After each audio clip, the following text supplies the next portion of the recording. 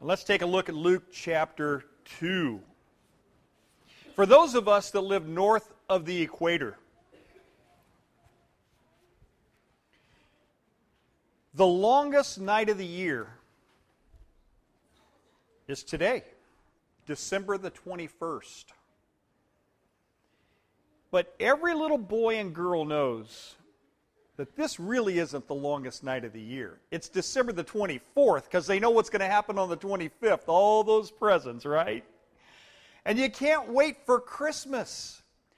I don't know what it was like at your house, but there were 5 kids in our house. And we loved to get up very, very early. At least the kids did, not so much mom and dad.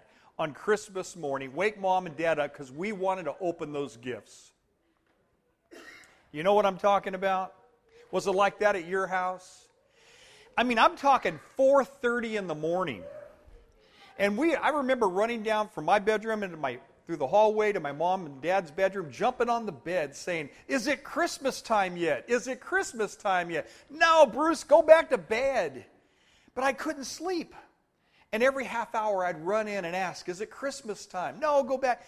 Along about 5:30, 6 o'clock, mom and dad would get up, put a pot of coffee on, and we would open our gifts. And by 7 in the morning, I was out ringing doorbells in the neighborhood because I wanted to share with my friends all the toys that I got for Christmas. And I'd ring Bobby Williams' doorbell. No one came. Robert Arias' doorbell. Nobody came. Got to the Denham house, Steve Denham's house. Ding, ding, ding. Finally, the mother cracks the door open just a little bit, and you can tell she's sort of disheveled, kind of glossed over, not quite yet awake. And I said, "Hey, can Steve come out and play? I want to show him my new toys I got for Christmas." And I remember what she said to me. She said, "Bruce, do you know what time it is?"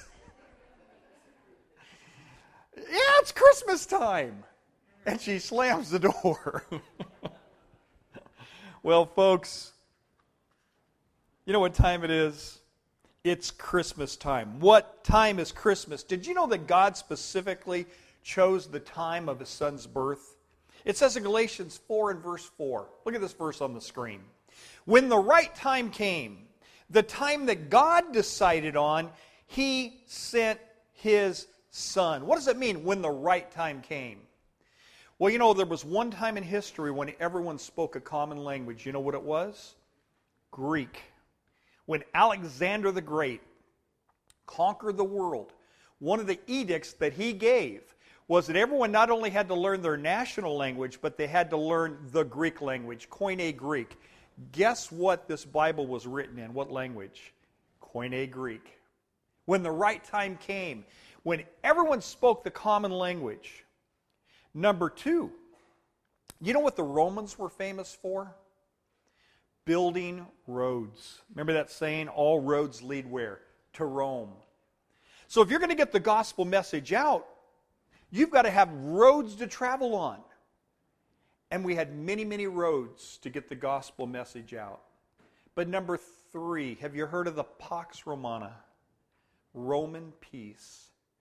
This was a period of time in history when Jesus was born where we had experienced 206 years of peace on earth. That had never happened before. Do you see now when the Scripture says, when the right time came, those 3 things were perfectly in place. God sent His Son. What time is Christmas? The answer can be found in the 4 statements of those angels to the shepherds. Christmas, first of all, is a time to release my fears. A lot of people are afraid today. It's a scary world in which we live, and yet God wants us to release our fears. In Luke chapter 2 and verse 10, you remember what He said to the angel? Or the angel said to the shepherds, "And an angel appeared to the shepherds, and they were" what? Terrified. You would be too. If an angel appeared to you right now, you would be terrified. But the angel said, what do you want to hear when an angel appears before you? Don't be afraid. God doesn't want you to be afraid of Him. God doesn't want you to be afraid of His messengers. Can you imagine how Mary must have felt when the angel appeared to her and says, Mary, God has a purpose for your life, wants to use you to bring His Son into the world. She had to make a choice, didn't she? There's a fear factor here because she's never been pregnant before. And God wants to use her. And she inquires about that. And He says, don't worry, the Holy Spirit will come upon you. And it will be an immaculate conception. But now she's got some splaining to do, right? Can you imagine her trying to explain to her parents that she's now pregnant? And she's betrothed. It's a little bit like her engagement, but a little more formal, to a man named Joseph. Can you imagine the fear factor of her trying to explain to Joseph that she's pregnant? Think about this. Joseph, I am with child. How can this be? Whose child is it? Well, it's God's. Joseph knows of only one way that women get pregnant, and he had never been with her in that way. Can you imagine what's going through his mind? And God had to actually send Joseph a vision saying, what Mary is saying is true. And then Joseph finally understands, and he was preparing to divorce her, but went ahead with the marriage because he now understands God's bigger picture and God's bigger plan. But then, what's the community going to think? We all have fears that we need to overcome. The angel says to you this morning, don't be afraid. What are you afraid of today? The economy? I know that can look pretty scary. Health issues? David prayed about one this morning. Bills? Maybe your kids wondering how they're going to turn out and where they're going to be in 10 years, 20 years, where they're going to be when you're old and retired. Give those fears to God, because the Christmas God doesn't want you to be afraid. Fear not. A lot of people are afraid of God.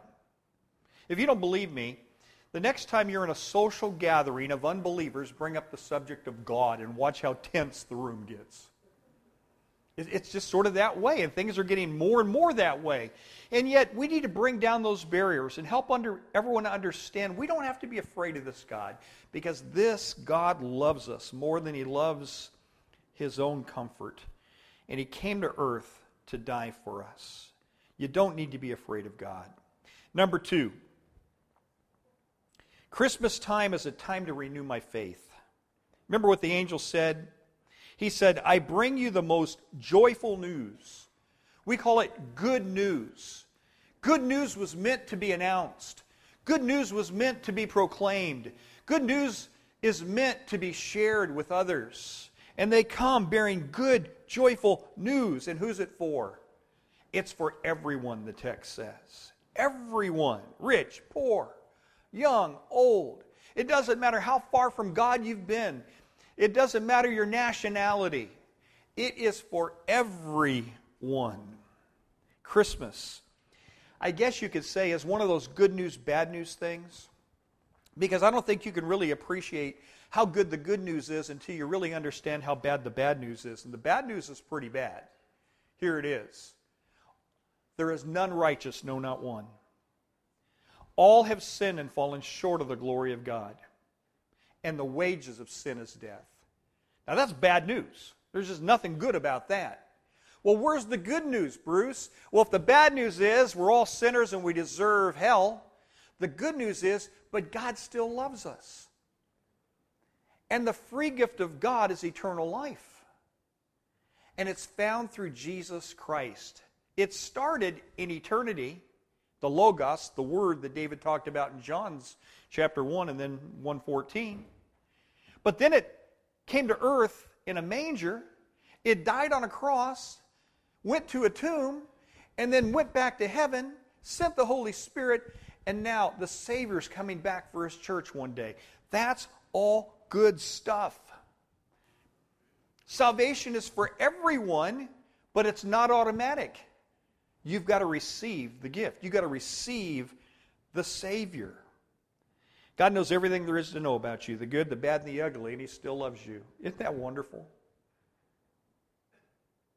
He just wants you to know Him as much as He knows you. He wants you to have a relationship with Him, just like He wants to have a relationship with you. Third thing it is, Christmas time is a time to receive forgiveness. It's a time to receive forgiveness. The angel says in verse 11, today in the town of David. When is the day of salvation, folks? It's today. If you don't know the Lord, today's your day. Today in the town of Whittier is your day, as it was back then to those shepherds. Today in the town of David, a Savior has been born, and He's born to you. See that word "you" on your outline? Would you just circle it, and then above that, would you write your name? Make it personal. This is for you. Yeah, it's for the world, but folks, it's for you. If you don't know Him, it's a personal thing. I want you to see this as belonging to you. Now, who's the Savior? Who's this good news? He is Christ the Lord. See, our greatest need is not money. I think we think it is, but it's not. And your greatest need is not even really your health, ultimately. Your greatest need is not for pleasure. It's for forgiveness if you don't know the Savior. If you don't know the Savior, your biggest problem is your sin problem, not your financial problem. Now, once your sin problem's dealt with, everything else is small potatoes, and God will help you with that. He'll give you some principles to get out of debt. The Bible's full of good stuff. But let's take care of the biggest thing first. Getting rid of that sin issue. Because that's our greatest need. Why do you need a Savior? Well, because heaven's a perfect place and only perfect people get to go there. And we've already read that we've all sinned and fallen short of the glory of God, so none of us really qualify. I mean, I don't know of anybody. I guess if you really want to boil it down to that, there's two ways to heaven. There's plan A and there's plan B. Plan A goes something like this. From the day you're born to the day that you die, don't you commit even one sin. Don't think even one thought that's evil. Don't say one bad word. Never use the Lord's name in vain. Always honor your father and your mother. From cradle to grave, live a perfect life. Anybody qualify? Well, that's plan A. All right? We know we don't qualify for that. Thank God for plan B. What's plan B? We get in on somebody else's ticket. Jesus Christ. Because there's only one baby that's ever gone from cradle to grave without sin. His name was Jesus, born on Christmas Day. He is our Savior. We get in on His sacrifice. It kind of reminds me, I like to share this story. Some of you have heard it before. It's about the little boy's birthday was coming up, and his dad came to him and said, "Hey, son, what do you want for your birthday this year?" And he says, "You know, the carnival's coming to town in a couple of weeks. What I would like to do is I would like to invite all of my friends to the carnival. And Dad, I want you to buy a big roll of tickets, and I want all of my friends to ride for free." And the dad says, "Great, that's what we'll do." And so his birthday came, they went to the carnival, the dad bought a big roll of tickets, and all of his friends, I think he had about 10 friends with him that day, and they lined up going from ride to ride to ride. And at each ride, the father would give one of his son's friends a ticket.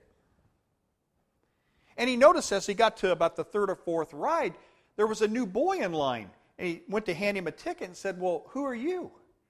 He says, "Well, I just met your son. And your son told me that if I would be his friend, that my father would give him a ticket. And I became his friend." And the father says, "Any friend of my son is a friend of mine." He gave him a ticket. Do you see the analogy here, folks? Jesus Christ, the Son, has a Father. And if we become friends with the Son, we get in on the Son's ticket.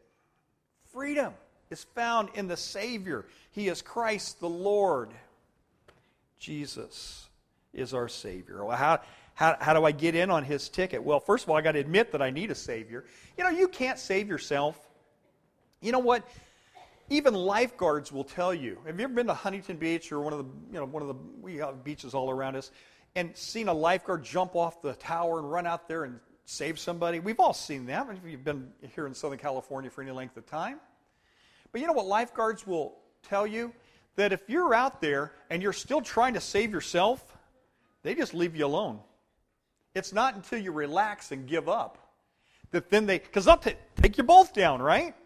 But once you give up, the lifeguard just grabs you and just swims you into shore. It's real easy. But you know what a lot of people try to do? They try to save themselves. They don't turn to the Savior. They're trying to save themselves through their own good works and deeds and whatever. It doesn't work like that. You get in on the Savior's ticket by admitting your need for a Savior. That's where it begins. John 3:16 and 17 puts it like this. This is Jesus' own words. For God so loved the world that He gave His one and only Son, that whosoever believes in Him shall not perish, but have what kind of life? Eternal life. That's what I'm looking for. For God did not send His Son into the world to condemn the world, but to what? Save it. That's what we're here for. You admit you need a Savior, and the Savior says, I'm not here to condemn you. I'm here to rescue you. Who needs saving this morning? Number 4. What time is Christmas? It's time to release my fears, renew my faith, receive forgiveness, and then rebuild relationships. Rebuild relationships.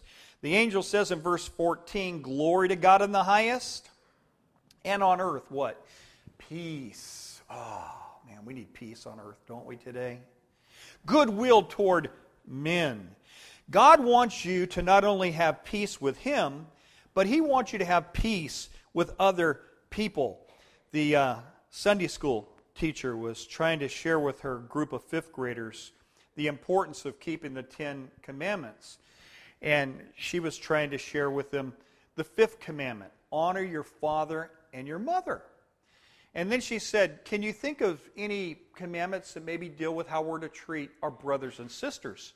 And one quick thinking little boy without hesitation said, yes, the 6th commandment, thou shalt not kill. Because little brothers and sisters sometimes want to just go at it and kill each other, right? Well, you know what's true of little kids is often true of adults. We don't always get along, do we? There's not always peace on earth and goodwill toward men, even as we grow up. Kind of like the story of Brother Smith and Brother Jones. They didn't get along all that well. Brother Jones woke up one day, was reading the newspaper, and happened to come across his name in the obituary column. It said he had died. And he got on the phone and started calling everyone in the town, but couldn't reach anyone. And so he decides, well, I'll call the church. Don't particularly like Brother Smith, but I'll go ahead and call him and see if he's read the paper. And he calls Brother Smith. And he says, Brother Smith, did you see the newspaper this morning? It says I died. And Brother Smith says, yes, I read it, sort of with glee. And then he says, where are you calling from? We don't always get along, do we? But God wants us to have peace on earth. God wants us to have goodwill toward men. And we need to ask ourselves the question, is there peace in my life? Is there harmony in my life?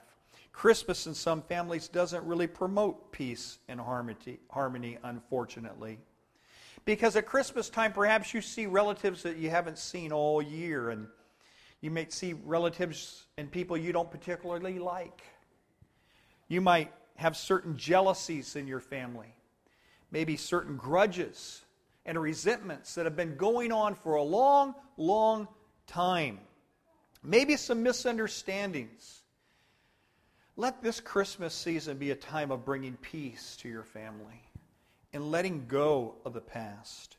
Who do you need to reach out to this Christmas? Who do you need to offer forgiveness to?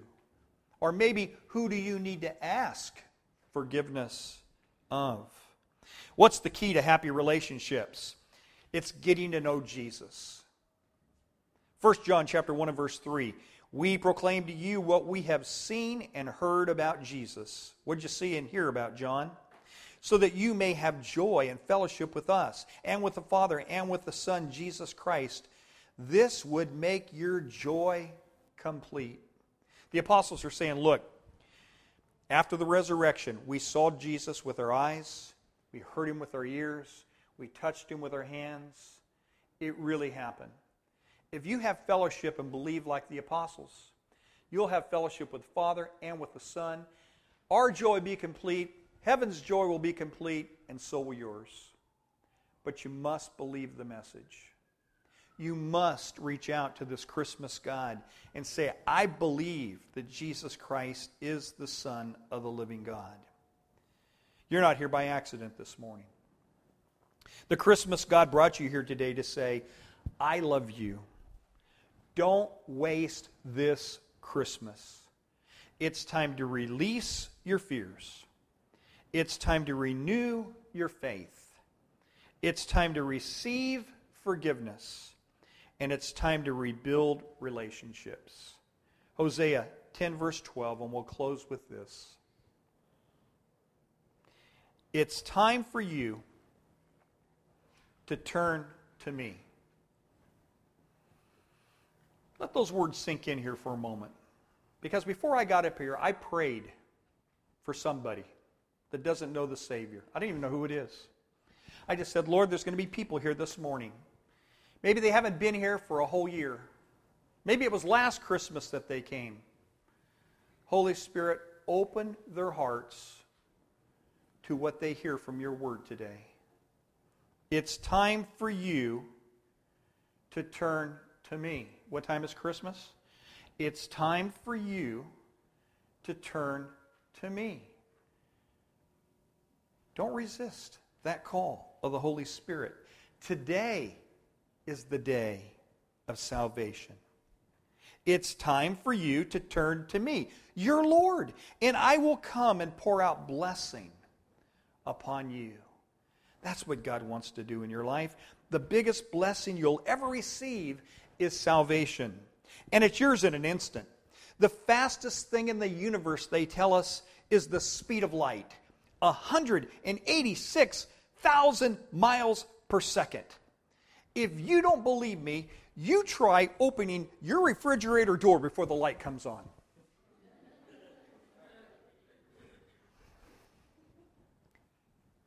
There's only one thing faster than the speed of light. You know what it is? When you cry out to God, Lord, save me. Boom! It's done in an instant. Faster than the speed of light.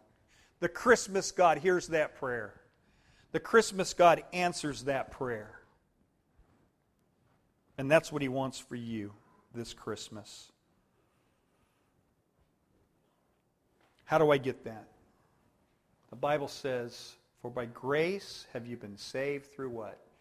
Faith. Faith in the Christmas God. You got to believe. You believe and you receive. John 1 verse 12 says, you receive through faith and repentance and baptism. Let's close in prayer. Heavenly Father, thank you.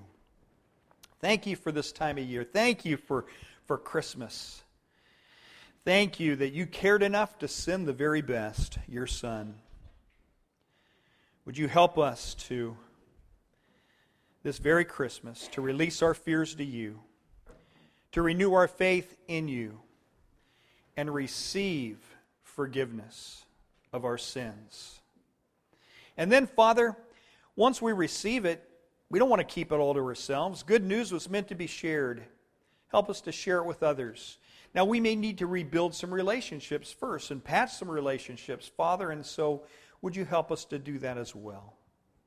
If you want to make Jesus the Lord of your life today, you might want to say something like this. You don't have to say it out loud. God can hear your thoughts. But in your own mind, in your own way, you might want to say, Jesus Christ, I'm ready to make you the Lord of my life. I don't want to put you off another Christmas.